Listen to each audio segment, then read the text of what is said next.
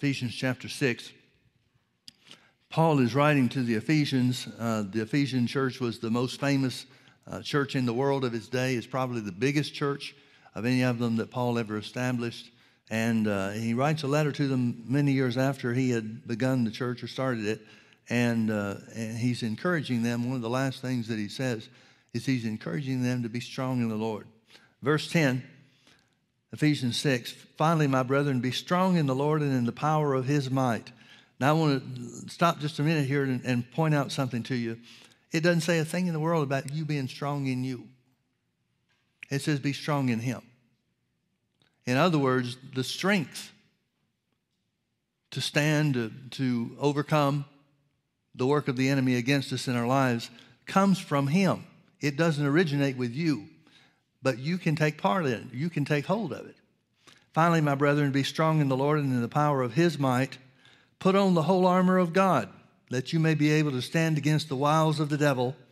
For we wrestle not against flesh and blood, but against principalities, against powers, against the rulers of the darkness of this world, against spiritual wickedness in high or heavenly places. Wherefore take unto you the whole armor of God, that you may be able to stand. That you may be able to withstand in the evil day, and having done all to stand, stand therefore, having your loins girt about with truth, having on the breastplate of righteousness, and your feet shod with the preparation of the gospel of peace, above all, or over all, taking the shield of faith, wherewith you shall be able to quench all the fiery darts of the wicked, and take the helmet of salvation and the sword of the Spirit, which is the word of God, praying always with all prayer and supplication in the Spirit, and watching thereunto with all perseverance and supplication for all saints. Now, this passage of Scripture is talking about the tools, the spiritual tools. Paul calls them weapons when he writes to the Corinthians. But the spiritual tools that we have to overcome any and everything that the devil throws at us. But notice that it's something that you don't wait till you're under attack to take care of.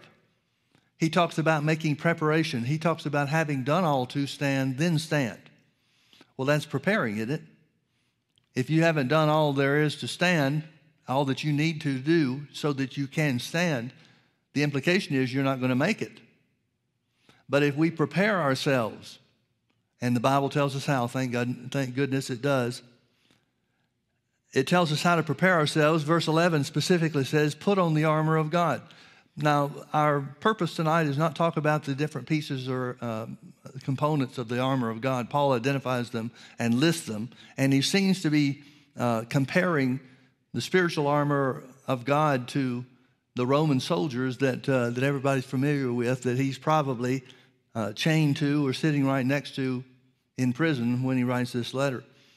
But notice again, verse 11, it says, put on the whole armor of God that you may be able to stand against the wiles of the devil. If we don't prepare ourselves, then the devil's going to take us under. But notice that word wiles. That's a strange word to us. It's not something that we really use in our normal vocabulary or speech. But the word wiles means two things. It means deceit. Now, we understand that. The devil's only tool, the only weapon he has against us is deceit. His only purpose or his only method of operation is deception. But it means something more than that. If you go back to the root meaning of the word, it literally means traveling over. In other words, Paul uses a word that tells how the devil operates. How the devil operates. He says, put on the armor of God that you may be able to stand against the wiles of the devil. Now, if they translated it traveling over, like the word originally means, that wouldn't make sense to anybody. Nobody would understand that. But what Paul is telling us is the devil works one and only one way. And this is the way, or this is the road that he travels. And he says that this thing called the armor of God, that he describes and identifies the components several verses later, he says this armor of God will enable you to stop the devil on the road that he travels. Now, the road that he's traveling, obviously, is against us. When he talks about taking the shield of faith, which is able to quench all the fiery darts of the enemy, the wicked one, well, we understand what that's about. It's talking about the work of the devil against us. And it tells us that the armor of God will be able to stop All of those things, if we use it, if we prepare ourselves and have the armor of God in our arsenal when the devil comes against us. Now, we may go back and forth between this passage and some other passages of Scripture, but I want you to turn with me real quickly to 2 Corinthians chapter 10. Let's start in verse 3. It says, "For though we walk in the flesh, we do not war after the flesh. For the weapons of our warfare are not carnal, but mighty through God to the pulling down of strongholds." Now, Paul has just said, and that we read in Ephesians chapter 6, and of course the message would be the same, even if he says it in a little different way. The message is the same, and that is there are spiritual weapons available to us, God-given weapons available to us, that will enable us to overcome anything and everything the devil does. One of the ways that we can become effective in defeating the enemy, no matter what he tries to throw at us, is to know how he works. We don't wrestle against flesh and blood. Doesn't mean we don't wrestle, but our opponents are not earthly people or earthly things. We wrestle against principalities and powers and rulers of the darkness of this world and spiritual wickedness in higher heavenly places, according to Ephesians 6. Here it says, "Though we walk in the flesh, we do not war after the flesh, for the weapons of our warfare are not carnal," earthly, physical, "but mighty through God to the pulling down of strongholds, casting down imaginations, anything that exalts itself against the knowledge of God, and bringing into captivity every thought to the obedience of Christ." Folks, I want you to understand that when Paul talks about this in Ephesians 6, where he speaks of the armor of God that will keep us safe, enable us to prevail over the enemy, and then here in 2 Corinthians chapter 10, where we come into battle with the enemy, the battleground is the mind. Now, most Christians don't seem to know that. At least from the way they live, the things that they say, it would indicate that they don't. But notice Paul says that our weapons, the mighty weapons we have, not the physical weapons, but the mighty weapons that we've been given, the spiritual forces that we are enabled or empowered with, he says these are mighty through God to the pulling down of strongholds. The word strongholds means fortress. It's talking about a defensive position. So it says that our weapons are mighty through God to the pulling down of strongholds. Notice the very next thing he says, casting down imaginations. The word imagination just means reasonings or thoughts. Reasonings or thoughts. Now, when he uses this word for imaginations, he doesn't just mean spur-of-the-moment thoughts. He means things that have built up over time. See, one thought that you have can't create a fortress for you. But things that you have reasoned, things that you have concluded, determined, based on whatever information you choose. You can build up strongholds from earthly things and earthly doctrines of men, or you can develop strongholds based on the truth of God's word. Those we don't want to pull down. Those are the ones that we want to have. But he's talking about the operation of the mind. Casting down imaginations and every high thing that exalts itself against the knowledge of God, and bringing into captivity every thought to the obedience of Christ. Now, turn back just a page here to 2 Corinthians chapter 2. Paul's talking about forgiveness. In verse 10, he talks about forgive if anybody's done wrong to you. If you've done wrong to me, I forgive you, and so forth. Verse 11, he says, lest Satan should get an advantage of us, for we are not ignorant of his devices. Notice he says that if you don't know how the devil works, he'll take advantage of you. Can you see that? Now, specifically, he says don't harbor any unforgiveness against anybody. And the reason he says that we shouldn't harbor unforgiveness against anybody is because we know that the devil will take advantage of those who are walking in unforgiveness, holding on to things and refusing to give. But he says, let's forgive one another so the devil can't take advantage of us. Notice that last phrase in verse 11 again, for we are not ignorant of his devices. The word devices here means perception. It means intellect. It means the mind, or it means thoughts. Now I'm going to run a reference real quickly here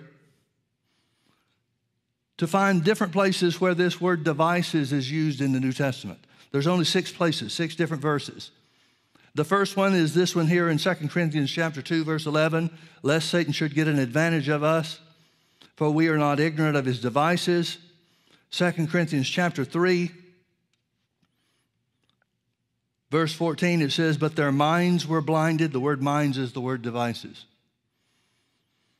But their minds were blinded until this day remaineth the same veil untaken away in the reading of the Old Testament, which is done away with in Christ.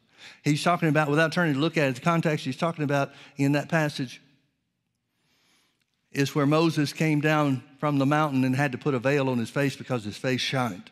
Then he used a spiritual application here, a spiritual comparison here. He said the Jews still have that same veil over their faces or over their eyes. Their minds have been blinded by this veil.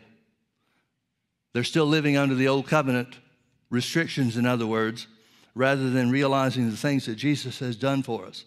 The next time it's used, the third time it's used in Scripture in the New Testament, is 2 Corinthians 4:4.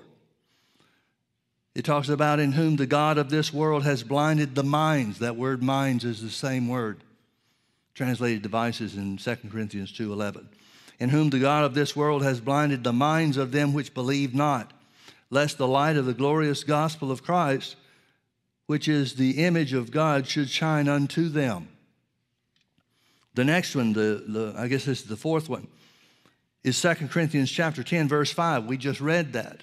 Casting down imaginations and every high thing that exalts itself against the knowledge of God, and bringing into captivity every thought, same word for devices, every thought to the obedience of Christ. The next time it's used in 2 Corinthians chapter 11, verse 3. He says, but I fear lest by any means, as the serpent beguiled Eve through his subtlety, so your minds, same word, devices, so your minds should be corrupted from the simplicity that is in Christ. Finally, Philippians chapter 4, verse 7. I want you to see this one with me. I'll back up to verse 6. Philippians chapter 4, verse 6, be careful for nothing, but in everything by prayer and supplication with thanksgiving, let your requests be made known unto God. And the peace of God, which passes all understanding, shall keep your hearts and minds. Here it is again, same word for devices. Shall keep your hearts and minds through Christ Jesus. Then verse 8, finally, brethren, whatsoever things are true, whatsoever things are honest, whatsoever things are just, whatsoever things are pure, whatsoever things are lovely, and whatsoever things are of good report, if there be any virtue and if there be any praise, think on these things.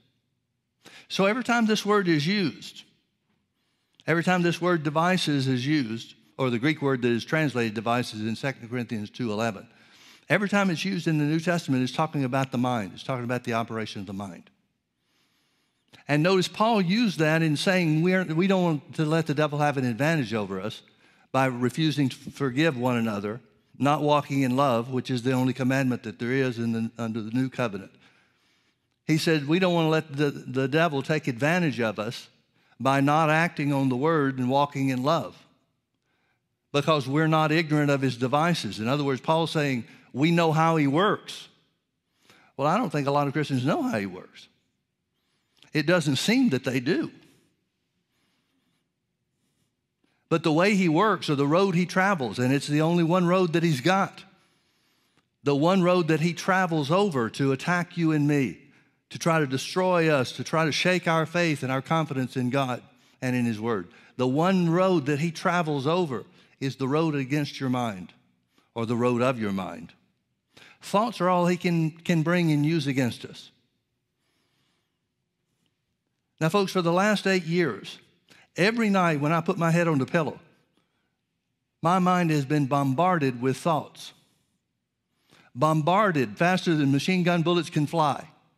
Bombarded with thoughts, and they all have to do with pretty much the same thing. I know it's the devil. Anybody with good sense would know it's the devil, because it's questioning God and his promise. But it's pretty much the same thing every night, and that is your faith's not working.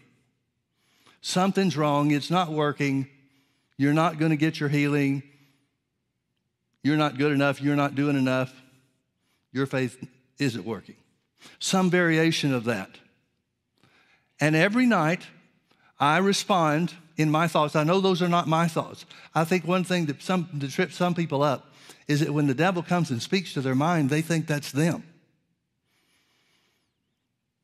Well, I'm certainly not going to say that stuff to me. Certainly it's the devil. It has to be the devil. He's the one telling me that I can't take hold of the promises of God. God's word says the promises of God are yes and amen. In other words, you can always have whatever you want.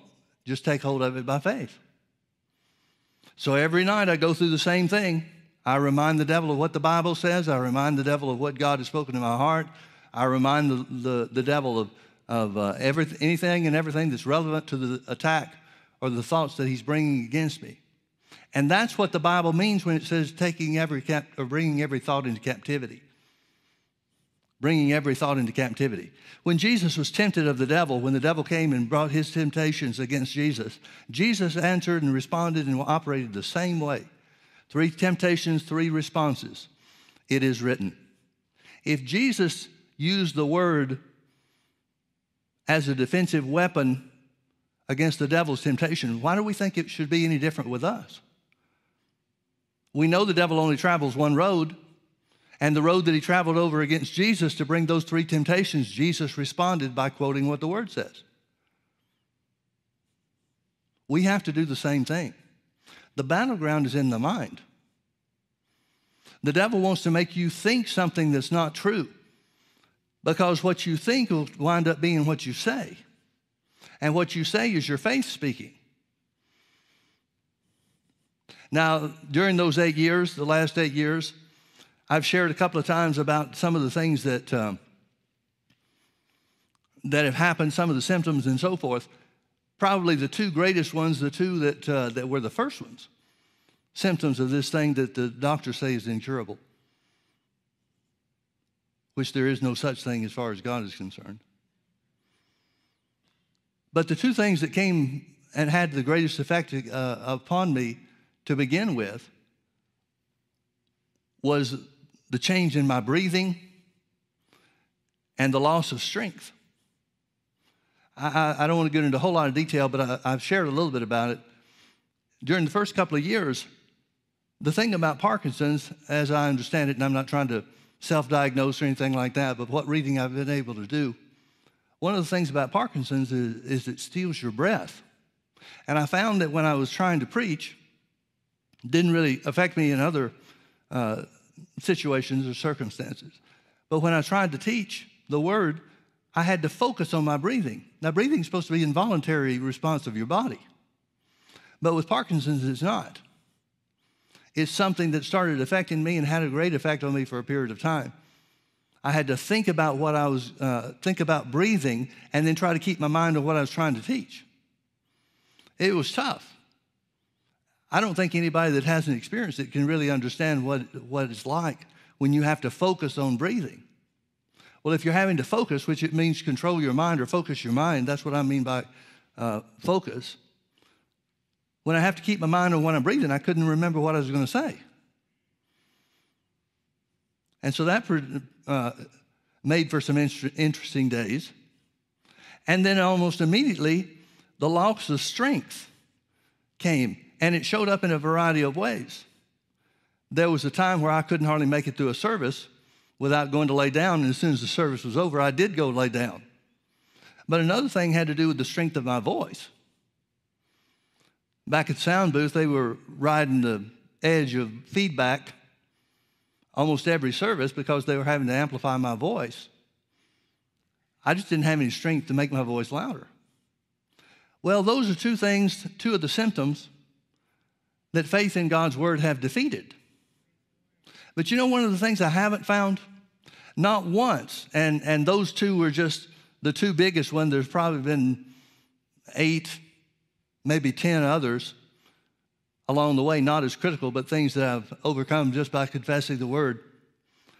There's never been a time where the devil said, well, your faith overcame that, but. He's always been there.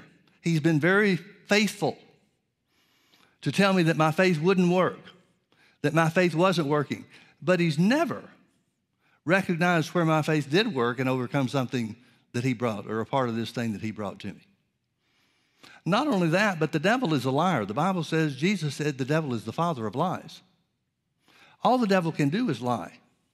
Now, that doesn't mean every word that he speaks is a lie, but behind every word that he speaks is lies. They are lies. Here's what I mean by that. I've never considered that the devil was telling me the truth when he told me that my faith wasn't working. Because if my faith really wasn't working, which I certainly have evidence that it was and is, but if my faith wasn't working, why would he want to bring that to my attention? He knows as well as I do that if there's something that's keeping or hindering my faith from working, then I'm going to get on that and make a change. So he would be working against himself to tell me that my faith wasn't working if my faith really wasn't working. Do you understand what I'm saying? If there was unforgiveness, and he's used that a bunch of times, if there was unforgiveness in my heart toward anybody to the point where it was keeping my faith from, hindering my faith from producing results, he's not going to want me to be aware of that. He wants me to stand there and say, well, something must be wrong with God because I'm doing everything right. But the fact that he brings it to my attention or tries to accuse me of not walking in love, that's just another proof, another evidence that he knows I'm on the right track. He knows that I'm defending him successfully in the road that he travels on, and he's just trying to shake me loose from the position that I'm in. And that's the way it works with all of us, folks. The devil tries to tell you that you're not going to make it. Your faith's not enough. You're not good enough, or whatever else he might say. The reason that he's saying those things is because he knows you're on track. He knows that you're heading toward the results of healing or health that the Bible promises.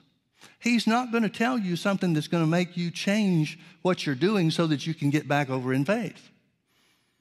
Even he's smart enough for that. If he's got us in deception, he's going to leave us alone. He wants us to stay there. And folks, when we understand that these are the ways, or this is the way, the one way, there may be variations depending on the difference in the circumstances that we may be in. But this all still comes back down to the same thing. He's only got one road to travel. And the one road he travels is the road to the mind. And he's built up strongholds, or he's influenced us to build up strongholds. One of the things about the devil is it's never enough. He's always telling us that there's one more thing that we've got to do that we haven't done, no matter how many things we have done. He's always there to tell us that there's one more thing yet to be done. And folks, this is a real important point. People whose minds, whose thoughts are influenced by the devil are the same way. There's always one more thing left to do.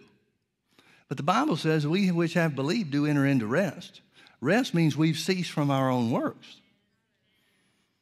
Rest means we're not asking questions anymore about how long is it going to be or why is this happening to me. Rest means you're resting. Rest means you've done everything necessary, as Ephesians 6 talks about, having done all to stand, stand therefore. See, when you've done everything that there is to do, when you've prepared your heart, when you know what the Bible says is true. Now, that's one thing the devil never has tempted me with. He's never told me that the word's not true. He knows he's not going to get anywhere with that. But if we've done everything that's necessary to stand, then there's not one more thing to do. And if there is something else that the Lord wants us to do, it's his responsibility to get the information to us, because he's faithful to watch over his word to perform it. So there's a place of rest in the area of faith. That place of rest is the knowledge of who you are. That place of rest is the knowledge of who God is. That place of rest is the knowledge of what his word says concerning your situation.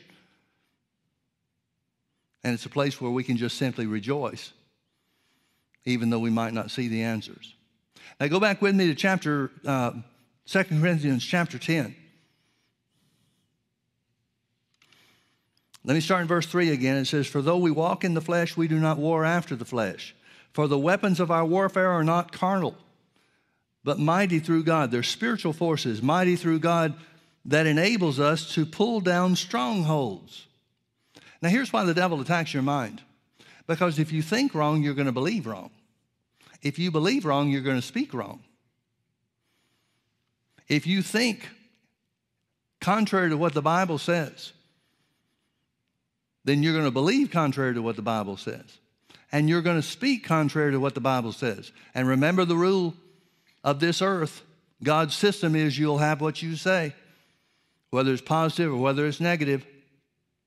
So the devil's trying to influence you to action, specifically confession, contrary to God's word.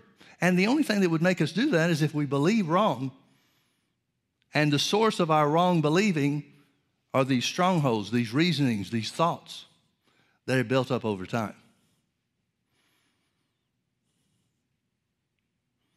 Now, how does a stronghold develop? We start thinking the wrong things and hold that thought for a period of time. Once we hold it long enough, then it becomes a part of our belief system. You can't believe right if you think wrong. Thinking right and believing right go hand in hand. If you're going to believe right, meaning believe accurately according to what the Bible says belongs to you, you're going to have to think right. But the devil's had access to our minds for many of us many years before we found out the truth of the word. And so there are things that we're going to have to dislodge or take down in our thought patterns to line up with the word. And remember, Paul said, talking about this casting down strongholds, says our spiritual weapons are mighty through God to the pulling down of strongholds, casting down imaginations or reasonings or thoughts, and every high thing that exalts itself against the knowledge of God. Now notice that phrase, everything that exalts itself against the knowledge of God. So there are two things at work here. There are two opposing forces. There are reasonings contrary to the word, and there is the knowledge of God. And the Bible is telling us, Paul said to Romans, in the Romans letter, chapter 12, he talked about the renewing of your mind. Be transformed by the renewing of your mind. He's talking about the same transformation right here in 2 Corinthians 10. And that transformation, notice what it does. That transformation casts down imaginations to destroy or demolish the strongholds that the devil has built up in our minds.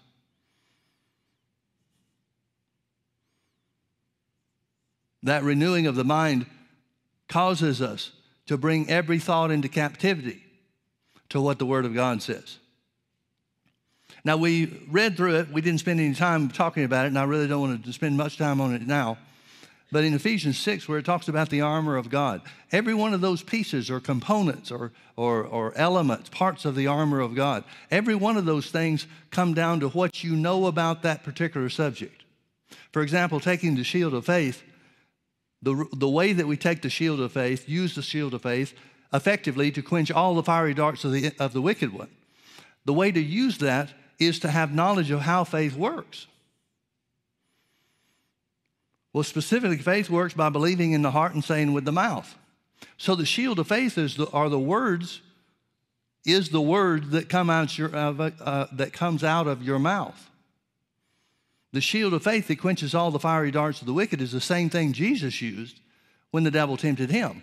He answered, "It is written." Another element of the armor of God is the helmet of salvation. What does the helmet of salvation do? It brings you knowledge of all that Jesus provided for us through his death, burial, and resurrection. Now, a lot of the church world doesn't have that knowledge.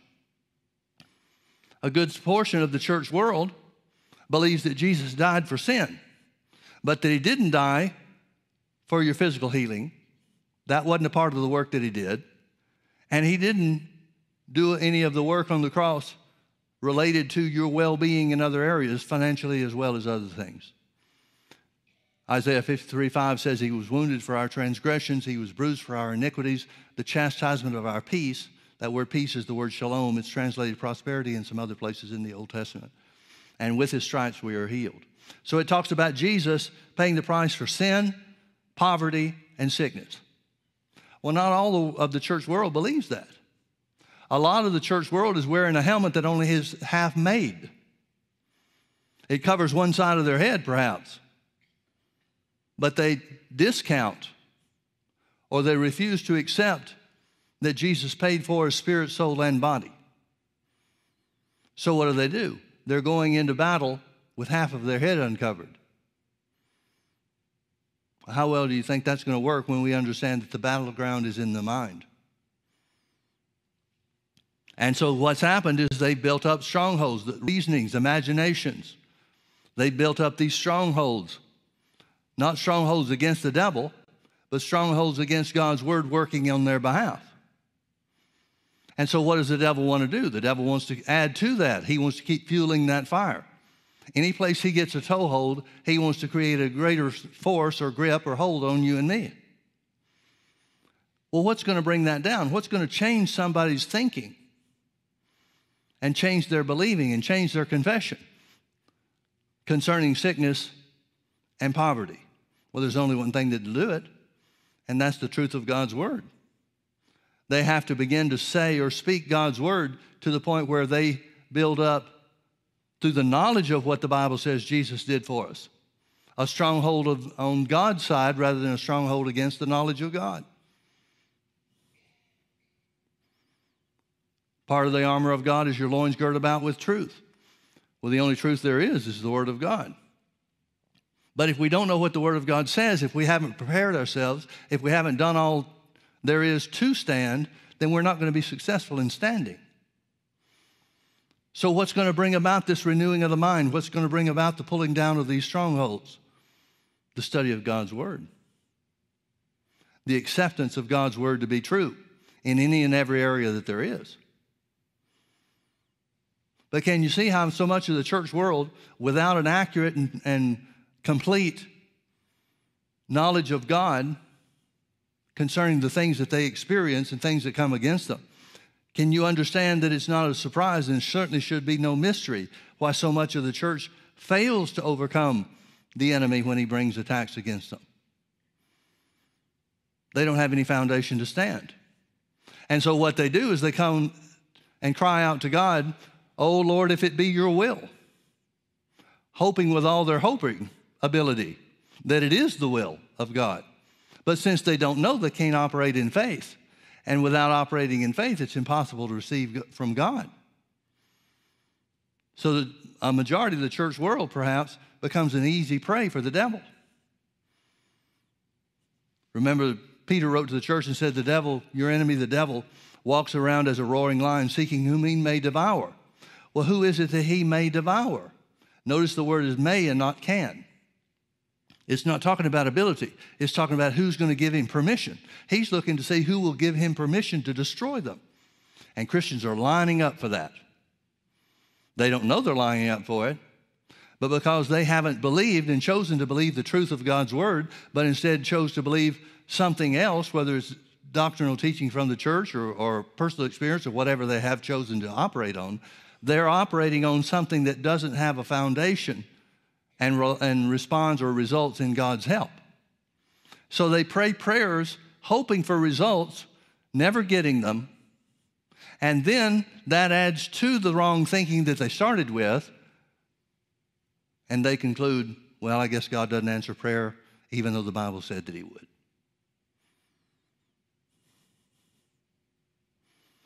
But when the devil finds somebody that knows the truth, when the devil finds somebody that chooses to accept the truth of God's word, and even if they don't know everything that the Bible says belongs to them, they know how to find out what it does say. When he comes upon them, then the only way he can operate against them, the only thing he can do to try to shake them from their position is bombard their mind with thoughts. Brother Hagin used to say regularly, it's thinking faith thoughts and speaking faith words that brings the heart out of defeat and into victory. Now turn with me over to Mark chapter 4 real quick. Mark chapter 4, Jesus told us how to guard against the enemy. He told us how to bring into reality in our own lives what God's will is for each and every one of us. For the sake of time, I'm not going to read the parable. It's the parable of the sower sowing the word. But I'll pick up in verse 10 when the disciples come and ask him questions about what he said. Mark 4, verse 10, and when he was alone, they that were about him with the 12 asked of him in the parable. And he said unto them, unto you it is given to know the mystery of the kingdom of God. Now remember what the kingdom of God is. Jesus defined it for us when he gave the disciples an outline for prayer. Remember what he taught them? Our Father which art in heaven, hallowed be thy name. Thy kingdom come, thy will be done in earth even as it is in heaven. So the kingdom of God, Jesus defined as the realm or the place where the will of God is done in the earth just like it was in heaven. And folks, that's what God originally planned for Adam and Eve to begin with. He put them in the Garden of Eden, not so that they could fall. That wasn't his plan. He knew it was going to happen, but he's not the one that made it happen or planned for it. But Adam and Eve were put here on the earth, and the only knowledge they had was the knowledge of God. And they were intended, God intended for them to carry out his will here on the earth. And if they'd done that, then we'd live in a paradise continuously and so forth. He intended for them to carry out his will on the earth. Now, we know enough about heaven to know that everything there is good. We know there's nothing there that can hurt anybody. We know there's nothing there that can bring sorrow. We know that in heaven, the will of God is done because there's no opposition. Everybody that's in heaven wants to do the will of God, wants to enjoy the benefits of the will of God. Nobody's seeking to rebel. Nobody's seeking to change things. So we know in heaven, everything is good because it's under God's control. Well, that's the system he set up here too, on the earth. But man messed it up. His intent, and really his creation here on the earth, was the kingdom of God. Everything operated according to his will. Everything operated according to the way that he made it to work. And it was only after Adam and Eve sinned and disobeyed God that death came upon the scene. Sickness reared its head. Lack or poverty began to operate. None of those things were part of God's will. So when Jesus gave the disciples an outline to pray, he told them to pray that the kingdom of God would come so that the will of God could be done on the earth just like it is in heaven. Well, for us, it's a little different because the kingdom of God has already come. Jesus ushered in the kingdom of God when he came to be crucified and then raised from the dead. The Bible says the kingdom of God is now. So we have every opportunity. We have every right. I believe we have the obligation to bring about the will of God in our own lives here on the earth just like it is in heaven. So when Jesus is giving them the description or the explanation of this parable, notice he says again in verse 11, unto you it is given to know the mystery of the kingdom of God. Most translations, and this is what the word really means, the word mystery really means secret. In most translations it says unto you it is given to know the secret of the kingdom of God. Folks, there's a secret to the kingdom of God. One translation says the inner workings. Unto you it's given to know the inner workings of the kingdom of God. Well, that fits too. And mystery fits too as well, if you understand what he's talking about. Unto you it is given to know the mystery or the secret of the kingdom of God, but unto them that are without, all these things are done in parables, that seeing they may see and not perceive, and hearing they may hear and not understand, lest at any time they should be converted and their sins should be forgiven them. And he said unto them, know ye not this parable? And how then will you know all parables? In other words, he's saying this secret applies for every other story that he told, because it's the way the kingdom of God works. And then he explains the sower sows the word. And these are they by the wayside where the word was sown. But when they have heard, Satan comes immediately and takes away the word that was sown in their hearts. And these are they likewise which are sown on stony ground, who when they have heard the word immediately receive it with gladness, and have no root or moisture in themselves, and so endure for a time. Afterward, when affliction or persecution arises for the word's sake, immediately they are offended. He's saying this was what happens to people that hear the word, get excited about what the word is, but don't continue to water it by reading, studying, and speaking it. And notice what he said. He gives us 5 things in this parable that the devil tries to use against us to rob us of the blessings of the kingdom of God. The first 2 are in verse 17. When affliction, the word affliction means pressure or persecution arises.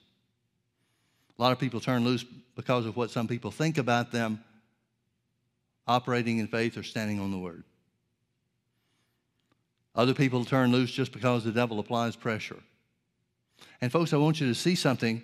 The devil doesn't need to apply pressure to the wayside people. The devil only needs to apply pressure to people that receive the word with gladness. That's when the pressure starts. Now, it's nothing for us to shy away from or be afraid of, because we've got spiritual weapons that are sufficient to overcome anything that the devil has. But this word that they received, the stony ground people received with gladness, had they continued in it, had they continued to water it by speaking it, confessing it, meditating on it, acting on it as best they can, it could have brought them into victory. The seed was sufficient and powerful enough to bring them into victory.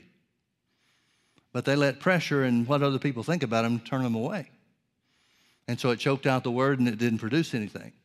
The next group he talks about, in verse 18, these are they which are sown among thorns, such as hear the word, and the cares of this world and the deceitfulness of riches and the lust of other things entering in choke the word, and it becomes unfruitful. So these people, the people on the thorny ground, these are people that start with the word. They begin operating in the word to some degree, but they let the cares of this world, which are distractions, they let the deceitfulness of riches. Do you know what the deceitfulness of riches is? The deceitfulness of riches is the thought or the idea that money solves all your problems. That's the deceitfulness of riches. A lot of people think that the deceitfulness of riches is where people pursue money. Well, that can be unprofitable for us. There's no question about that. If you put anything ahead of God, then that's not going to work out well. But the deceitfulness of riches is the idea that if I just had more money, all my problems would be solved. Money can't solve but one problem, and that is the lack of money. That's the only solution that money brings. But the kingdom of God and the secrets to the kingdom of God and receiving the blessings of the kingdom of God, where God, the will of God is done in the earth just like it is in heaven, those are things that come from faith or come by faith. So faith, the Bible talks about so many times in the Psalms, the Bible speaks of the word of God being more precious than silver and gold. Well, why? Because it can produce silver and gold.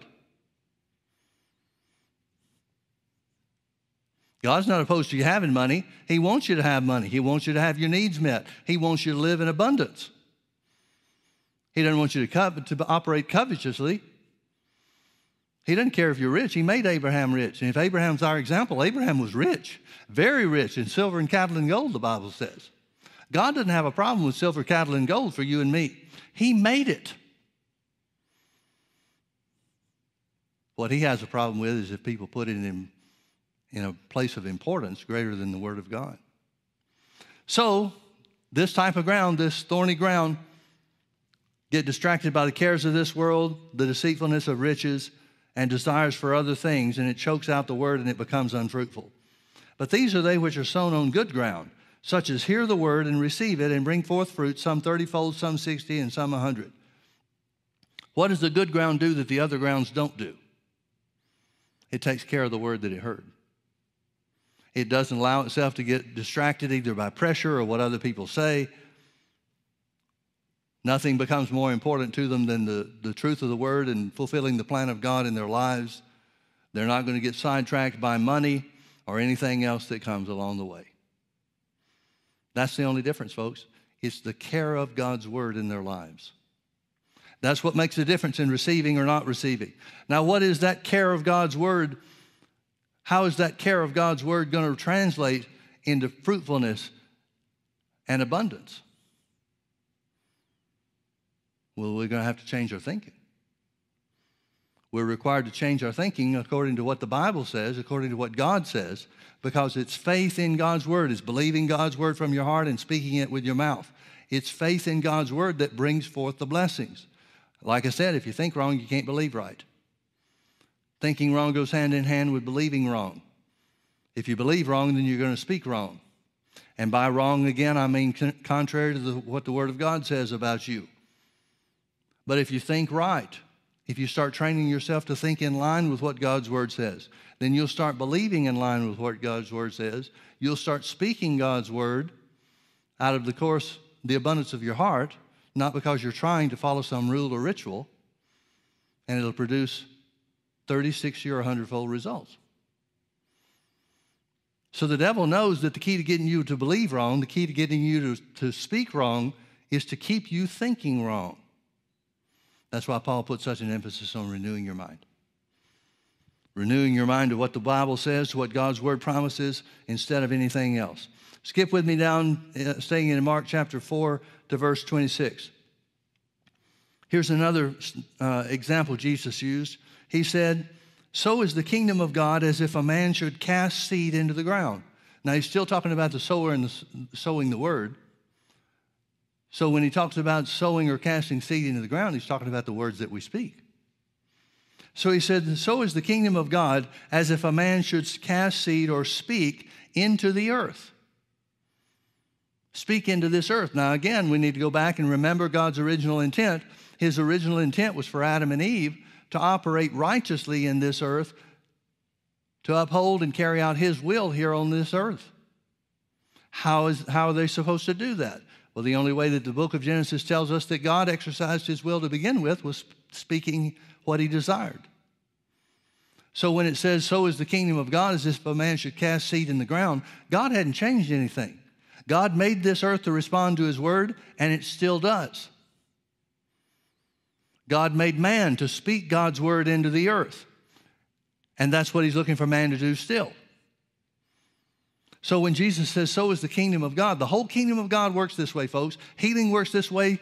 Prosperity works this way. The new birth works this way. Any and everything that you can believe God for works this way. Anything that you can ever imagine to pray about or to pray for works this way.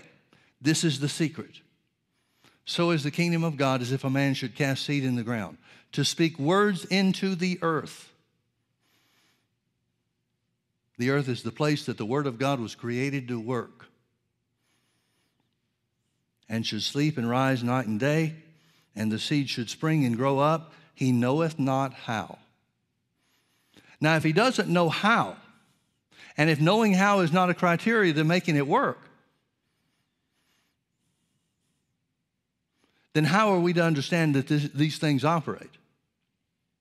It just simply means this: the man that operates according to the kingdom of God in this earth, the will of God being done in your life here on this earth, just like it is in heaven. If that's the kind of life you want to live, you don't have to know how the earth is going to produce it.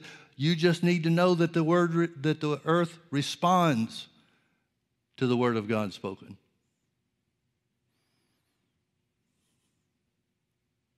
You're not responsible for making it happen.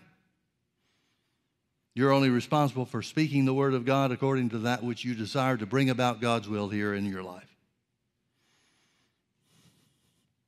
So is the kingdom of God as if a man should cast seed in the ground and should sleep and rise night and day. Apparently it's going to take a while for the seed to spring up and grow. The seed should spring and grow up. He knoweth not how. For the earth bringeth forth fruit of herself. First the blade, then the ear, and after that the full corn in the ear.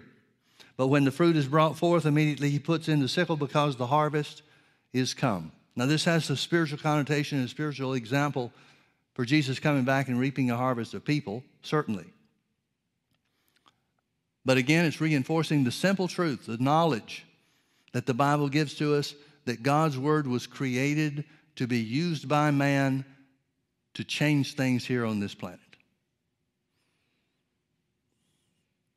You can bring about any result that you see is the will of God, anything that the Bible tells us, the Word teaches us, simply by speaking. It's not going to happen all at once. It may take some time. Sleep and rise night and day. But you can know for a certainty, even though you may not know how. There have been a lot of things I've gone to the Lord about and said, "Lord, I don't know how you're going to do this, but this is what I need." What are we supposed to know? That the earth will bring forth fruit in response to the word of God that we speak. Finally, turn with me to Isaiah chapter 26. Isaiah chapter 26, verse 3. It says, "Thou wilt keep him in perfect peace, whose mind is stayed on thee, because he trusts in thee." Notice the connection, the joining together of keeping your mind on the things of God and trusting in God. He's saying that trust, which is the same thing as faith, keeps its mind on the word. We see this very clearly identified in Romans chapter 4 concerning Abraham. Everything about Abraham's life when he was 100 years old said that he and Sarah could not have children. But he looked unto the word of God instead of the circumstances. He kept his eyes on the promise of God, who told him as he looked at the stars in the sky, "So shall thy seed be." He kept his eyes on the word, and it kept his mind. And it was evidence of his trust or his faith in God. Same thing's true for us, folks. Notice the connection between faith, having faith or trusting in God, and keeping your mind stayed or fixed on him. If you're going to keep your mind fixed on him, that means you can't be thinking contrary to the word. It means you can't be thinking contrary to what God said. It means you can't be thinking wrong or contrary to the promises of God that were made. But if you keep your mind fixed on God's promises, that's the faith that brings results.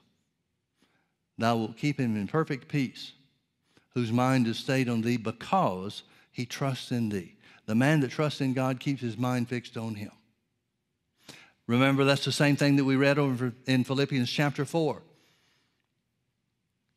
Be not anxious about anything, but in everything by prayer and supplication, let your request be made known unto God, and the peace of God, Philippians 4, verse 7, and the peace of God, which passes all understanding, shall keep your hearts and minds through Christ Jesus. How? By doing verse 8, thinking on the things that are good and honest and lovely and good report, if there be any virtue and if there be any praise. How are we supposed to think on those things? Folks, that's what meditating in the Word is all about. Meditating in the Word is speaking God's Word to yourself. Most of the speaking of God's Word is for the benefit to bring about the result of getting it firmly fixed in our own hearts. The more you speak God's Word to yourself, the more sure you become of the truth of it. The more convinced you become of what God really has planned for you, what he's really made available for you and me. And that's the kind of faith that takes hold of it. The battleground is the mind. Satan doesn't have access to your heart. The only way he can affect you, meaning the real you, your spirit, in any way whatsoever, is to get you thinking wrong, believing wrong, and speaking wrong. Thinking contrary to God's word. Believing contrary to God's word. And speaking contrary to God's word. And folks, you know as well as I do, there are millions of Christians in the earth that speak contrary to God's word in the area of healing, in the area of finances, you name it. There are denominations that are dedicated to the idea and the doctrine that Jesus paid the price for sin, but nothing else. Don't let the devil build that kind of stronghold in you. Don't let the devil build that kind of stronghold in your mind or in your thinking. Commit to change any and every thought that you've ever thought to line up with God's word. You start talking to God about that. You start talking to God about your desire to renew your mind to the word. Tell him what you're doing. Ask for his help in what you're doing. The Holy Ghost will guide you into things that otherwise you might not be open to or wouldn't see maybe for many years yet to come. But God will help you do what he wants you to do. He will help you renew your mind to the word. He will help you pull down those strongholds that are holding you back. He will help you to bring every thought into captivity to the obedience of Christ. He'll help you do it if you'll ask him to. He won't unless you do. But if you do, he certainly will. Thou wilt keep him in perfect peace whose mind is stayed on thee, because he trusts in thee. Let's pray. Father, we thank you for your word. We thank you that it's true. We thank you, Father, that it is your desire for our lives here to reflect your will in the earth, just like you will for us to have good things and be blessed in heaven. Father, we know there's no shortage in heaven. We know there's no sickness in heaven. We know that there is only abundance. There is only the presence of God, joy unspeakable and full of glory. We claim that same thing here on this earth. So we speak into the earth according to the word of God. We call our bodies healed. We call our minds renewed. Now, Holy Spirit, we need your help. Show us the things that we might not even be aware of that we're thinking contrary to God's word.